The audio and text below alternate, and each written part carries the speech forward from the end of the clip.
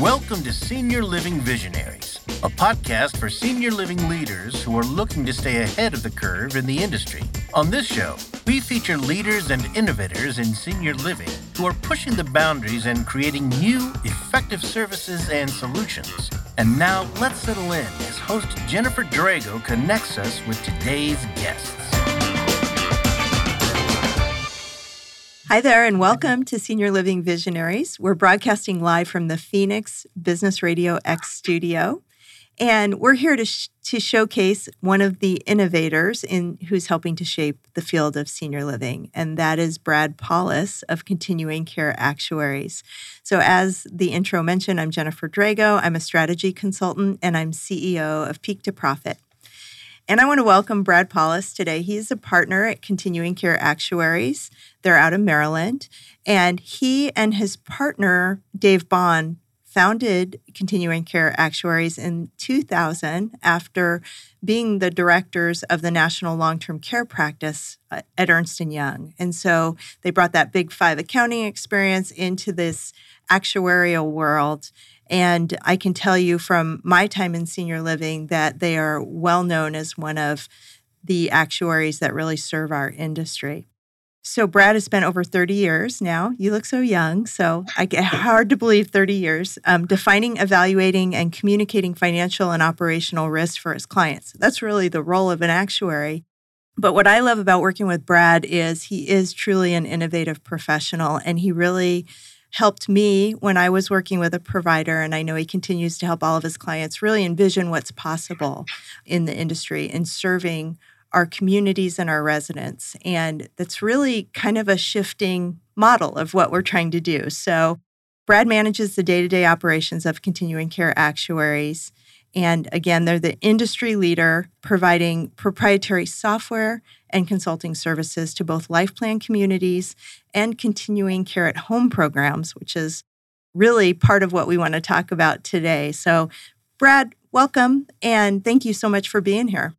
Thank you for having me. I'm looking forward to the conversation. Perfect. Did you want to add anything about your company, Continuing Care Actuaries? No, you covered it well. We have over 500 clients across the country. We work nationwide and have done some work internationally as well. Wow, that's awesome.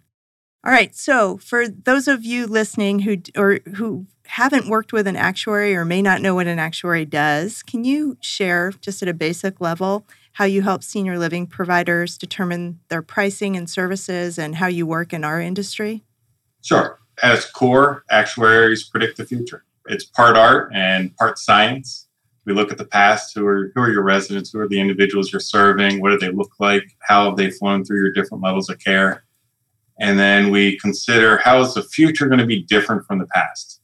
Are there legislative changes, operational changes? Is there philosophy of care changing? Is there a change in market demand?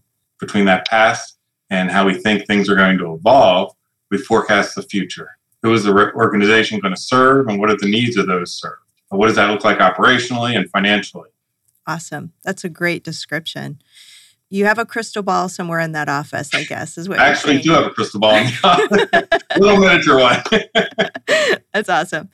So this is the perfect time to talk about predicting the future because we're, post-pandemic, we've seen lots of changes in the last couple of years, inflationary pressures that we haven't seen for many years. We have staff shortages that we luckily haven't experienced in a while. Many states are really attacking minimum wage, like we did here in Arizona, significant increases. So I know that's put tremendous cost pressure on providers. And tell us about what other trends you've seen and then really what the impact has been in terms of senior living providers, their offerings, and their pricing.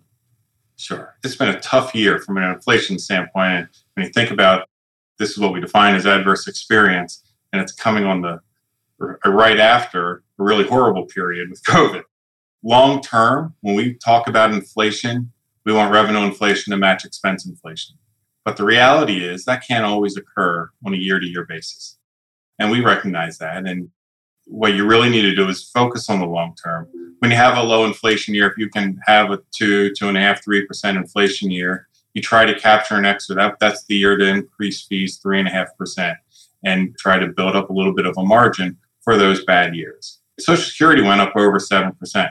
this isn't the year to do a 3% fee increase. It just doesn't make sense. Even if you can hold down your individual inflation, take advantage of the fact that Social Security went up over 7% to justify those fee increases, because you need to manage this over the long term and not just on an annual basis, because it won't occur on an annual basis year to year. Mm-hmm. Yeah, that's a really good point. And for anybody that's worked in this industry where there are, well, whether you're a rental or you're an entrance fee model, you're going to have monthly fee increases. And that's tends to be what our consumers seem to be most price sensitive about after they've moved in, right? So even communicating 7 or 8% on a year that Social Security is going up that much, it's still a difficult conversation to have. It's always difficult, but it's easier to do 7% or 6% when Social Security is at 7.8% versus when Social Security is at 3%. I had a community that really managed a really tight margin. They intentionally managed to a 0% margin because they were very strong for year over year. And then this was 10, 15 years ago when we had a nursing shortage.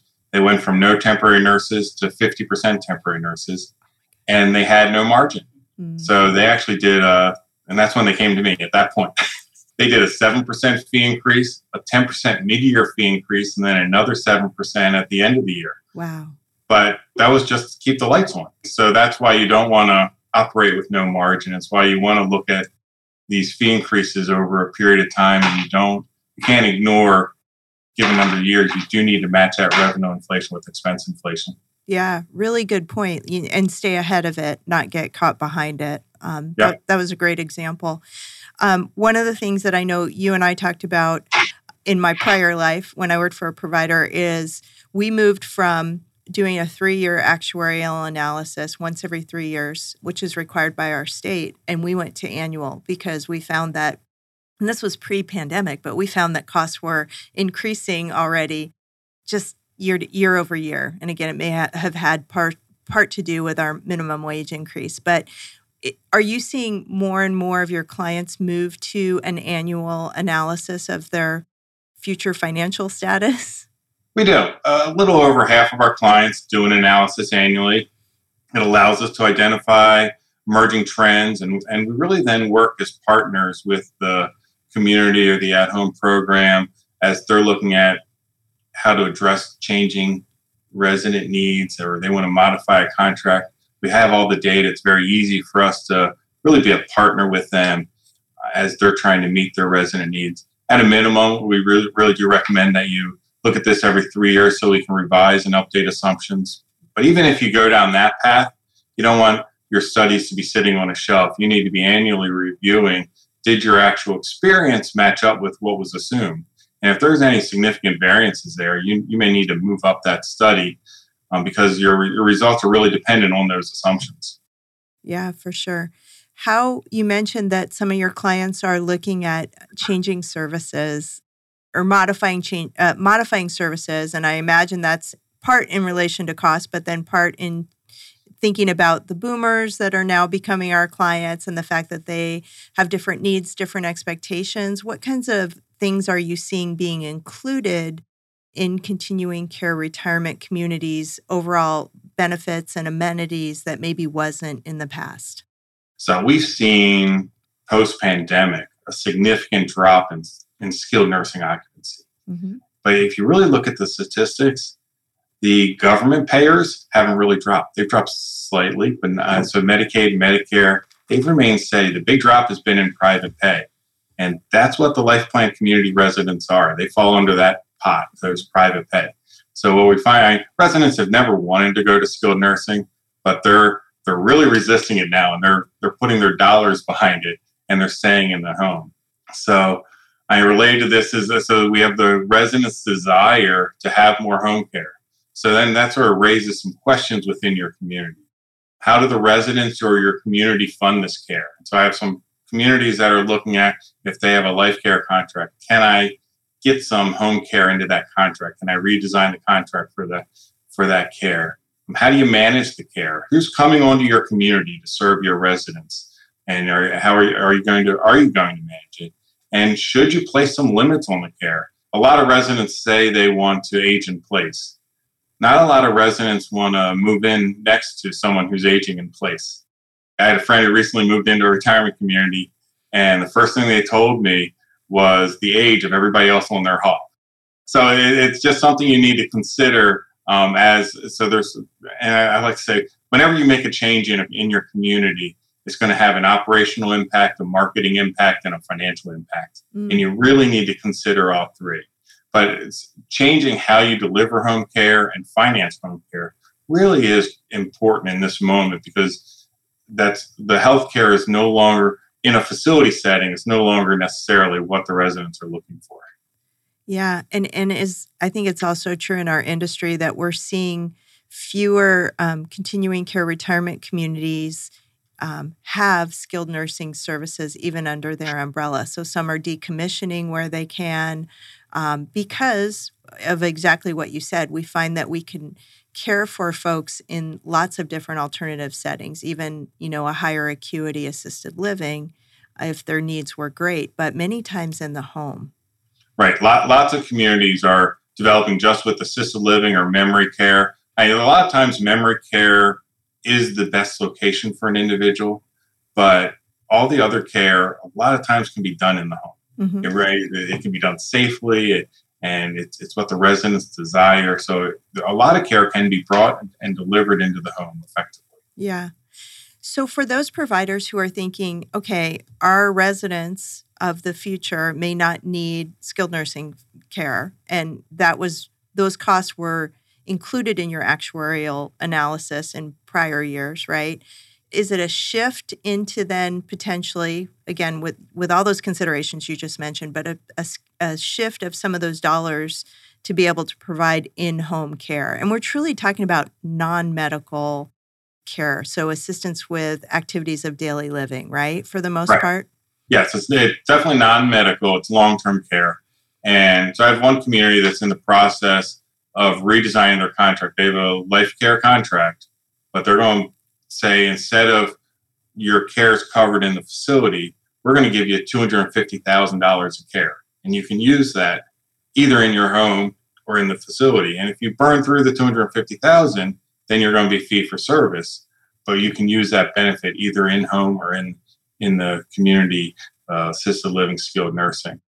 I believe that as we look forward 10, 15 years, you're going to have a lot more contracts like that, in that we need to figure out how to finance some of that home care, because that's what residents desire. And so that's what, from a marketing standpoint, you're going to have to deliver. Yeah, I think it's really smart. I'm happy to hear that providers are actually starting to look at their contracts now and plan for that, because I do think that flexibility, and I love the way you described it, right? They can use it in their home, perhaps with some limitations, right, depending on the community for what you described, and then or in the facility. So that's awesome.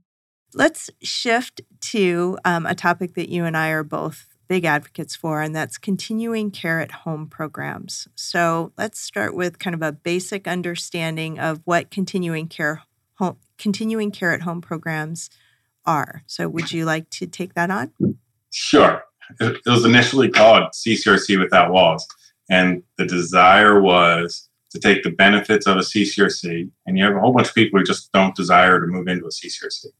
Take the benefits of the CCRC and bring it into people's homes. And the programs have really been successful at that. And in addition to that, then managing down the care. I mean, if you look at the resident statistics, which as an actuary I do a lot, these programs have really done an incredible job at bringing the care into the home. And individuals actually moving on to assisted or skilled nursing is very low. And it's not that care isn't being delivered, it's just being delivered in a different location. And so if we look at just care statistics, the care is about the same between life plan community and an at-home program. Just the location of that care is what's different. Right.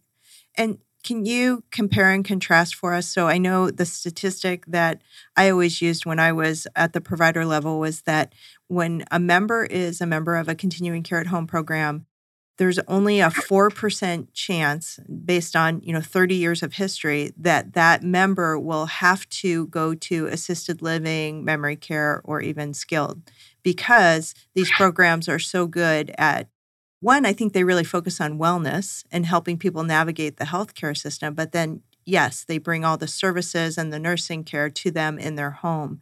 How does that 4% number contrast to what would be found in the general population and in CCRCs? Yeah, and this is slightly different in terms of how we look at it. And so when we look at a mature program, let's start to talk about a CCRC.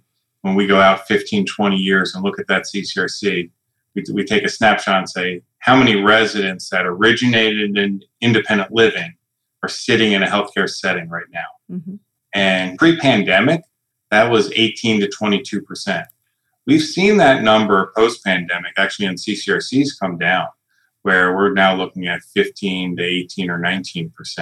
So, and that really highlights that resistance for those residents to going to the facility setting, is that they do, that we're seeing that happen in the data. It's now 15 to 19%. For at-home programs, it's closer to 3-4%, as you mentioned.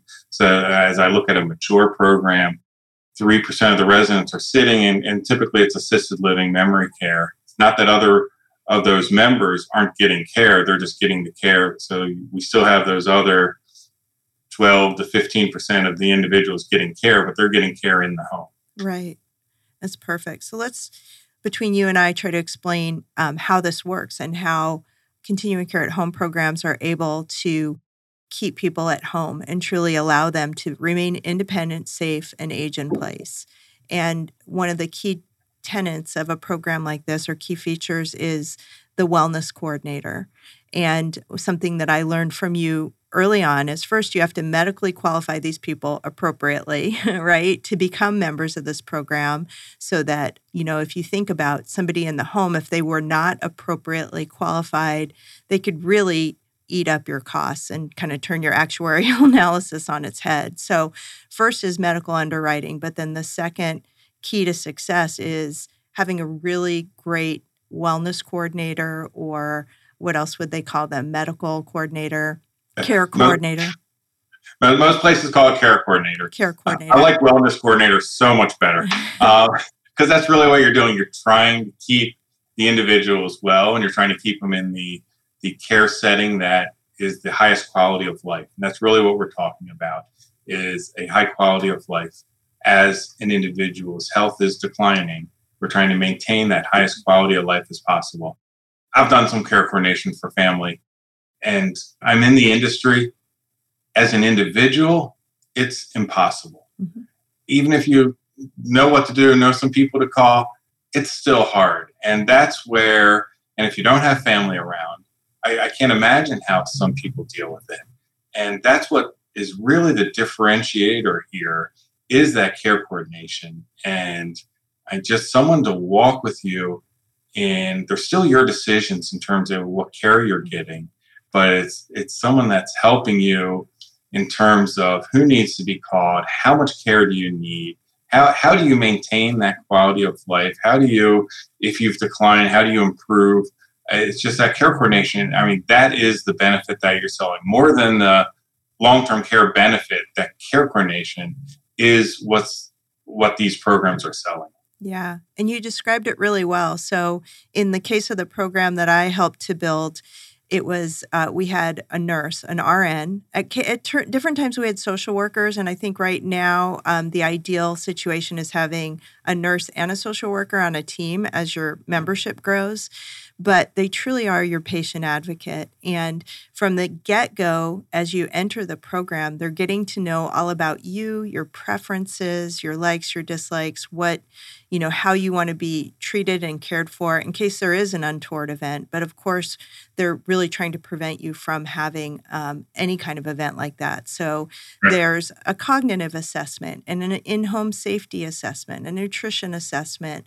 They're really looking, of course, we evaluate all the medical records too as somebody's coming in. So we know what their health status is. We know where they need to have preventative checkups to make sure that, they're staying on top of different chronic conditions and things like that. But the goal is really to keep somebody as healthy as possible.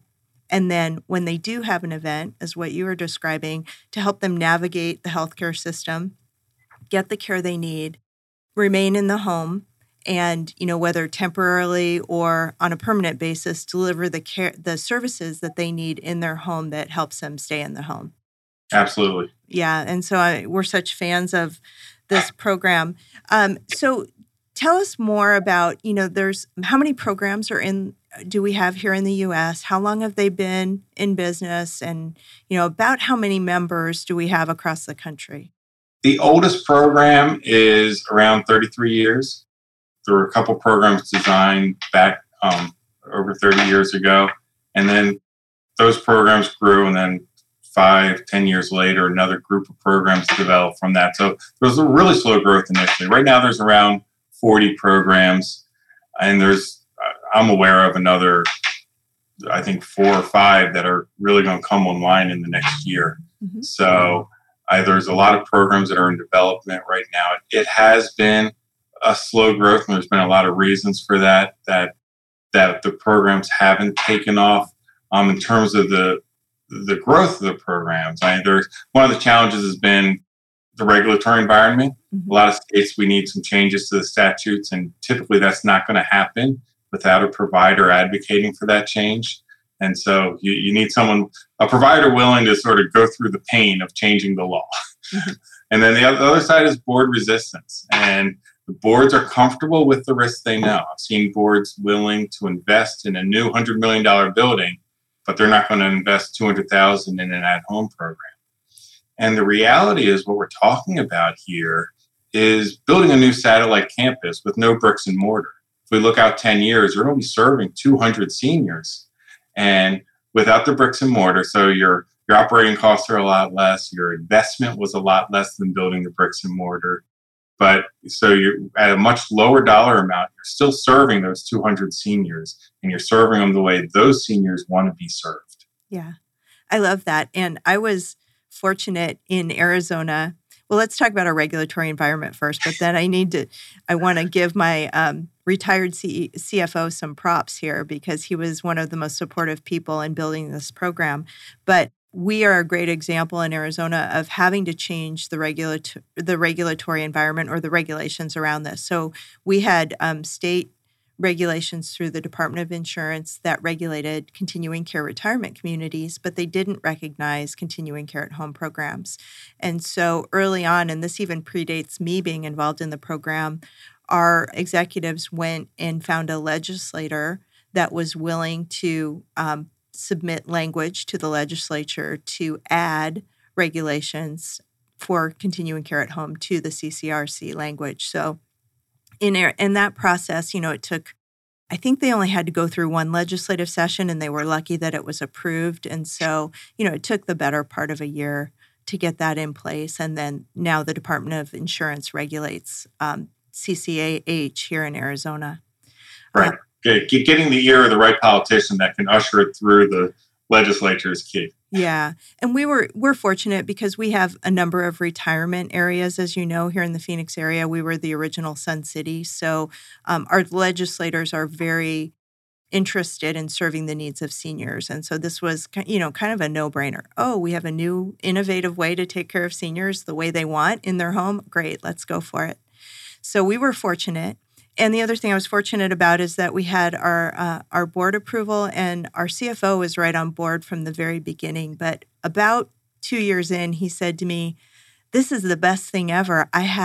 He's like, and it's exactly what you said. We have a community of people without the bricks and mortar and the maintenance and all the staffing that goes with the brick and mortar. So we're caring for, it's like we have another community, but they're living in their homes." And he was just a big fan of that. So for all you CFOs out there, what is the challenge for anybody that's considering this, right? There's a period of about 3 to 5 years before you actually break even on a product like this. And so that there needs to be some reserves set in place to actually start a program up. Is that correct? So you cash flow very quickly. But from a GAAP perspective, GAAP doesn't match up the revenue and liabilities or expenses. So any fees you bring in up front get amortized over the life expectancy of the individual. But you have to expense your marketing, which is a significant expense in the program.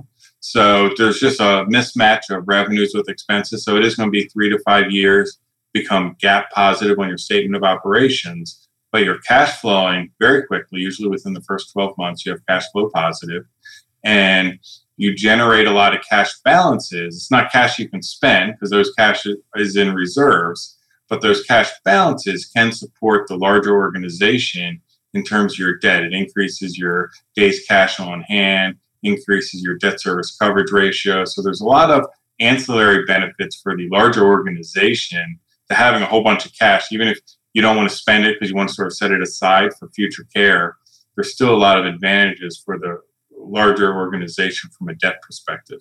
Yeah. So we didn't talk about one of the concerns that I hear about from senior living providers about continuing care at home programs, and it is the idea that the continuing care at home program can provide competition for the brick and mortar facilities. And, in a day and age when we're fighting for occupancy, we're still rebuilding from COVID, and now our stabilized occupancy percentages may have to be higher because of the increase in expenses, as we were talking about. Certainly. Yeah. Are these at-home programs truly competitive? So are we kind of speaking outside both sides of our mouth? Come move in our community, stay at home. And what are your thoughts on that? There's a lot that goes into this. And the reality is, we've known the baby boomers are coming for years, but the oldest baby boomer is just 77. An average age into our life plan communities in the early 80s. They're not here yet. I mean, a few are who want to move into the retirement community, but a lot of them aren't. They're not even up to that retirement.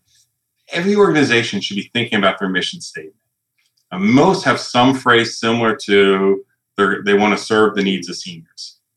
But our industry is not developing enough units, just brick and mortar units, for those that seek the financial security of a life plan community. We're not developing the units, so the units aren't going to be there. And even today, only 15% of those individuals who are asset and income qualified ever want to move into a retirement community, which means you have 85% of the people who don't want to move into a retirement community. So the people who don't want to move into a retirement community to start with, the people who want to move into a retirement community, but we're not building them units. And then you have those who really have an increased resistance to going to skilled nursing. And so what you're offering them right now isn't what they're seeking. Mm-hmm. As leaders in the senior living industry, we need to solve this solution. And I mean, it's our responsibility to develop these solutions. We're the leaders. And so, and continuing care at home, I don't think it's the solution, but it's part of the solution. Mm-hmm. And we need to be talking about expanding, if you're landlocked, doing satellite campuses and using the healthcare of the first campus. But we need to come up with some solutions to address these baby boomers. So that's part of the answer, is that I just don't think the bricks and mortar industry is going to meet the needs of everybody. And the other side is the at-home program markets to individuals younger than CCRCs. Mm-hmm. Typical sign-up entry for CCRCs is in the early 80s. Typical sign-up for at-home programs is mid-70s. So you're getting a touch point at a much younger age, and you can facilitate it so that individuals can transition from the at-home program to the CCRC. People change their minds. I attended a focus group, and I want to say about a third of the couples in the focus group, there was a number of singles as well in there, but about a third of the couples, when asked, had they considered CCRCs, most of them had raised their hand, and they said, do you want to move into them? And one member of the couple would raise their hand and the other didn't. Mm-hmm. So what do you do in that situation? Well, the reality is they do nothing. Right. Initially. Well, the at-home program is a choice to do something now to provide that financial security. And if they change their mind in the future, you can facilitate that transfer. If one individual dies, you can facilitate that transfer. And there is one at-home program who's done a particularly good job of this, and they have one marketing staff. Most programs and CCRCs have separate marketing staff. One program has one marketing staff, and they say, come on in and let's have a conversation. And how can we meet your needs? And the marketing staff is reimbursed in a way that they don't care which program they sell, the at-home program, the CCRC. They've had close to 25% of their at-home members eventually move into the CCRC. I'm so glad you brought that up, because that is, to me, one of the biggest opportunities that we have is just to think about the sales and marketing a little bit differently. And to your point, if we're nonprofits, we're mission-based, we should be talking to our community and saying, what are your needs? And whatever your needs are and your wants, we have a program for you. We have an at-home program. And, in some instances, they may have several types of brick and mortar to serve them. And you're right that having that transition to moving into a community, it happens way more than we expected. So we did, in our program here in Arizona, we allowed members to take their entrance fee from Continuing Care at Home and get a dollar-for-dollar credit toward an entrance fee in the community if they decided to move in the future. Now, they still had to medically and financially qualify at the time that they wanted to move in, but they got 100% credit on their entrance fee. People who said, to your point, I'm never going to move into a community, actually made different choices at different times in their lives. So maybe their spouse had passed, or we've had some single women where the spouse had passed and then their friends started to pass, and they were super lonely in their homes living by themselves. And so they moved into the community. Certainly health challenges make you think differently about taking care of a big house. So many things can change, even things that people aren't considering or thinking about when they're making those choices. But I agree with you about keeping this as a continuum of services that we can offer. Go ahead. Yeah. Let's think of that individual. When they choose to move into a CCRC, what's the first community they're going to talk to than the one they already have a relationship with? Right. And even if they didn't sign up for the at-home program, you've been marketing to them now for 7 years with the at-home program. So even if they didn't sign up for the at-home program, if they later decide to move to a retirement community, most likely you're going to be the first call because you've been talking to them for years and you're the leader in the area in terms of delivering services to seniors. Mm-hmm. The other thing that I really like about marketing both the at-home and the continuing the CCRC at the same time is if somebody chooses to join at home, we've just described how we care for them and support them in maintaining their health, which makes them a better risk, honestly, by the time they're ready to move into the CCRC. They're probably healthier than they would have been otherwise. And God forbid something happens to them while they're still living in their home, they're under a program that will care for them. Absolutely. Yeah. We kind of beat our chest on this a lot. Brad and I are passionate about this. Well, I am passionate about it. And the reason I'm passionate is I've been working with at-home programs for close to 30 years because I was involved in one of the early at-home programs. But I became passionate about it when I had to do some care coordination for family members. And that's really where my passion comes from. Yeah, I agree. And you brought up another point that I really want to underscore, and we talk about it a lot in our industry, and it's the fact that, there's a portion of what you mentioned, we're not going to have enough units. Even if we wanted to, if 100% of the seniors at some point wanted to move to a community, which they don't, but even for the small percentage that do, we don't have enough units, and we can't build units fast enough to serve, this silver tsunami that's coming at us.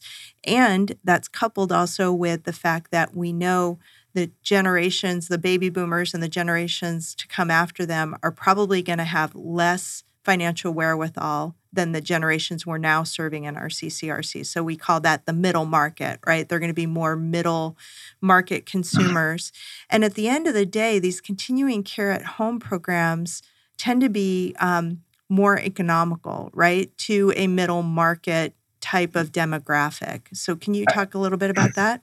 Absolutely. We've always failed the middle market, and we talk about it in the industry a lot. How do we deliver services at a lower age and income qualified segment of the market? And some communities do it, but not a lot. And but these programs hit a lower income level, a lower asset level. So this is, again, one part of the solution to expanding our market, not just from an age perspective, because it does bring down that average age that we're serving, but also from an income perspective. So it allows us to serve more individuals that would never move into the retirement community because they can't afford it. Mm-hmm. Yeah, really good point. Okay, well, hopefully we've piqued some interest today among people who aren't doing at-home programs to at least look into it and do some research around it. But tell me, if a provider wanted to really research this opportunity, what would you recommend that they do? What would be the first couple of steps? I would talk to your marketing staff. What are they hearing from they're your feet on the ground in terms of talking to the individuals who ultimately are going to get served. Mm-hmm. And really focus on the younger individuals that they're talking to. Talk to existing providers. The industry is small and growing, but the providers, they really want the industry to grow. All the providers I know are really active in terms of responding to new programs that want to develop, and they're willing to help you in terms of developing those programs. I really recommend, don't try to manage this on your own. It's similar to a life plan community, but the differences are important, and the devil's in the details. You do need to get the right expertise in, and just talk to some individuals who have done the marketing, done the operations, because there are some significant differences from the life plan community. You're serving a similar market, but there are differences. Talk to someone who's developed that program. Look, we have marketing, legal, operations, pricing, reserving. Make sure you're addressing each of these. They're all important. And finally, you need dedicated staff. Someone's not going to do this as part of their job. Right. And you need someone dedicated that is going to sort of drive the train and is going to bring the program to fruition. And it's not a side job that someone can manage. Remember, I'll say it again, you're building a program to serve 200 individuals. Someone's not going to do that as a part-time job. Yeah. I'm so glad you brought that up, because I would say early on as we were building our program, and to your point, these at-home providers are so great about joining forces and sharing information amongst one another. But some of the programs that we saw that were really challenged weren't given full-time staff. Right. So, again, here we go back to the boards and being super conservative, even on operations as they were building these things and trying to minimize costs. And I remember one that the person was an executive director of the at-home program, but they still had a significant job in the community. And I thought, oh my gosh, this is 2 full-time jobs. How do you do that? So you really do need to build your own separate staff. It's not a lot of staff to start, but they need to be dedicated. And, something you kind of mentioned it, but I mean, the other step I would add in there is, contact your actuary, because the actuaries who work in senior living and with CCRCs like Brad, they know these programs and they can really help you understand financially what that would look like. Right. That's the pricing and reserving. I sort of throw it in with all the other things, but it's not just us. There's a lot of voices that need to be heard here, because well, I do a great job at the pricing and reserving. You don't want your actuary doing your marketing. You're good at it, though. I would trust you with my marketing. But no, the other thing that's involved in when you do this, I think if you want to do it well, right, it depends on the market you're in and how familiar they already are with CCRCs. Like in, Philadelphia, right, where what is it? 1 out of 3 seniors move into a CCRC. Yeah. It's something crazy, right? They are going to understand continuing care at home programs, which are similar to CCRCs, better than someone in Arizona who we only have 14 CCRCs in the entire state. So in our case, we did more market research up front. We did focus groups and several sets of them to understand messaging and time, and pricing and everything around how our prospects would perceive this product. And so it's going to be different in every market, but market research is really important. Absolutely. And the penetration rate for at-home programs is greater in Philadelphia, just like with CCRCs, it's greater in Philadelphia. And Philadelphia really is a unique market. So there are some similarities between the education of the marketplace, both from an at-home perspective and a CCRC. But that's really from a marketing perspective, it's your first job, is educating the marketplace. People have to understand what the product is and why they need the product before you can ever sell them on your community or your program. Yeah.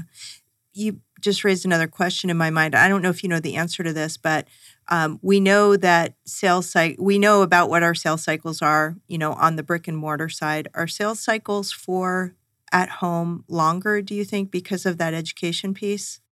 It's generally, I want to say 4 to 6 months, but it can stretch out to years. I think that's true of CCRCs as well. Mm-hmm. I saw a marketing presentation a couple weeks ago that said their average sales cycle was 1,000 days on the CCRC. I was surprised it was that long. So if we're talking 3 years, for that community, I don't know that at-home programs are that long. I think some CCRCs do get into in terms of when they're starting to reach people, and that when it's 1,000 days, they're talking about the first contact where the individual sort of responded back to them. Mm-hmm. And so I was surprised at how long the CCRC was on the sales cycle. But yeah, most programs have told me it's 4 to 6 months in terms of before you can really expect someone to sign up. Yeah, for sure. For us, it was a lot of education. And, if they also have long-term care insurance, they're understanding how these two can work together. We didn't talk about that, but at-home programs actually can work with long-term care insurance. So what models have you seen in that regard? Absolutely. And most programs have multiple levels of sort of what that long-term care is. You get the same care coordination regardless of how much of a benefit you purchase. So that care coordination is the same. And I said that's the principle, what you're selling is that care coordination. Mm-hmm. But someone who has a long-term care policy can take the sort of that low benefit and wrap that benefit and the care coordination around that long-term care policy, which really doesn't offer care coordination. Most long-term care policies will say they offer care coordination, but really what they're offering is what do you qualify in care, not coming in and helping you find the care. Right. They're really defining what you qualify for. So, and different programs address that long-term care, but they really do work well together.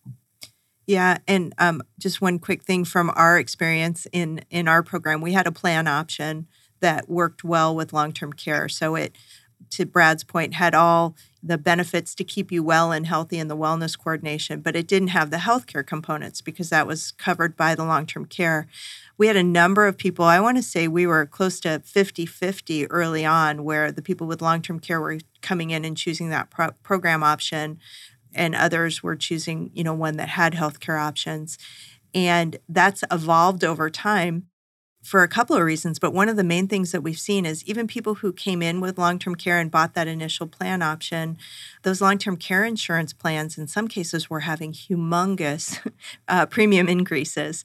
And so, at some point, a member would come to us and say, this long-term care insurance is getting really pricey. Can I upgrade to the other plan option that you have that includes the healthcare? So they decided, and this is completely their decision, we don't get involved, but they decided to drop the long-term care insurance and keep the continuing care at home coverage and actually upgrade it. Yeah, and as long as you can read past the medical underwriting, you're always willing to sell them a higher plan. Yeah. We mentioned underwriting early on. Maybe as we get ready to wrap up, can you tell us a little bit more about how you advise programs around medical underwriting? What are we truly looking for to have in the program, and what do we want to try to avoid in terms of health conditions in this type of program?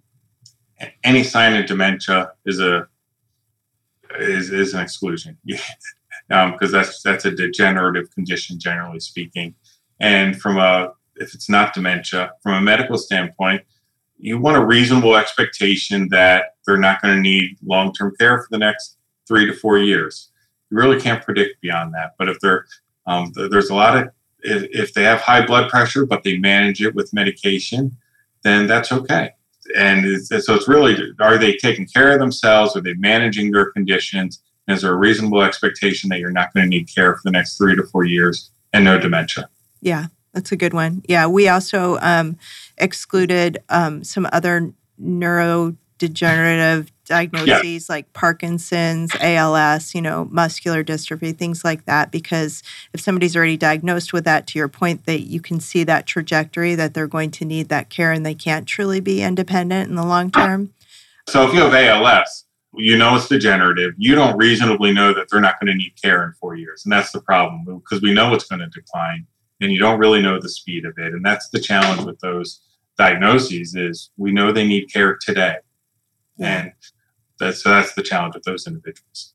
So, Brad, tell our listeners, if you would, how they can reach you, how they can get in contact with you if they really want to learn more about continuing care at home or any of the actuarial services that you provide. Sure. My email is bpaulis@continuingcareactuaries.com. That's my website as well, continuingcareactuaries.com. And you can find me on LinkedIn under Brad Paulis. I think I'm the only Brad Paulis out there. The only one. You're an original. My family changed their name when my dad was in elementary school. So I think I know every Paulis I'm related to. That's awesome. And we will link all this information, of course, in the show notes as well. I want to thank you, Brad, for providing us with a wealth of knowledge today. I love talking to you about everything that you do. And we titled this episode intentionally, Your Actuary is a Visionary. And I truly believe you, Brad, are a visionary in our industry, helping us think about what we need to do differently or what we can do differently to serve our future customers. And so that's why I have enjoyed working with you as the actuary of our provider and why I continue to enjoy working with you as a colleague. So I want to thank you so much for your time today. Thank you. I've enjoyed the conversation. The time went quickly. It's awesome. You've been listening to Senior Living Visionaries here at Business RadioX. I'm Jennifer Drago from Peak to Profit. And join us next week next time, which will be 2 weeks from today, when we continue to interview disruptors, innovators, and try to learn the best practices in the senior living industry. Our goal is really to help this industry become more sustainable in the long run and to be able to even better meet the needs of our future residents. You can sign up for this podcast or to be notified of new episodes at our website, which is seniorlivingvisionaries.com. Thanks so much. You've been listening to the Senior Living Visionaries podcast and radio show, where we showcase the leaders and innovators in the industry who are pushing the boundaries and setting the stage for the future in senior living and services. Join us next time as we share the bold ideas and breakthroughs of the industry's most forward-thinking leaders here on Senior Living Visionaries.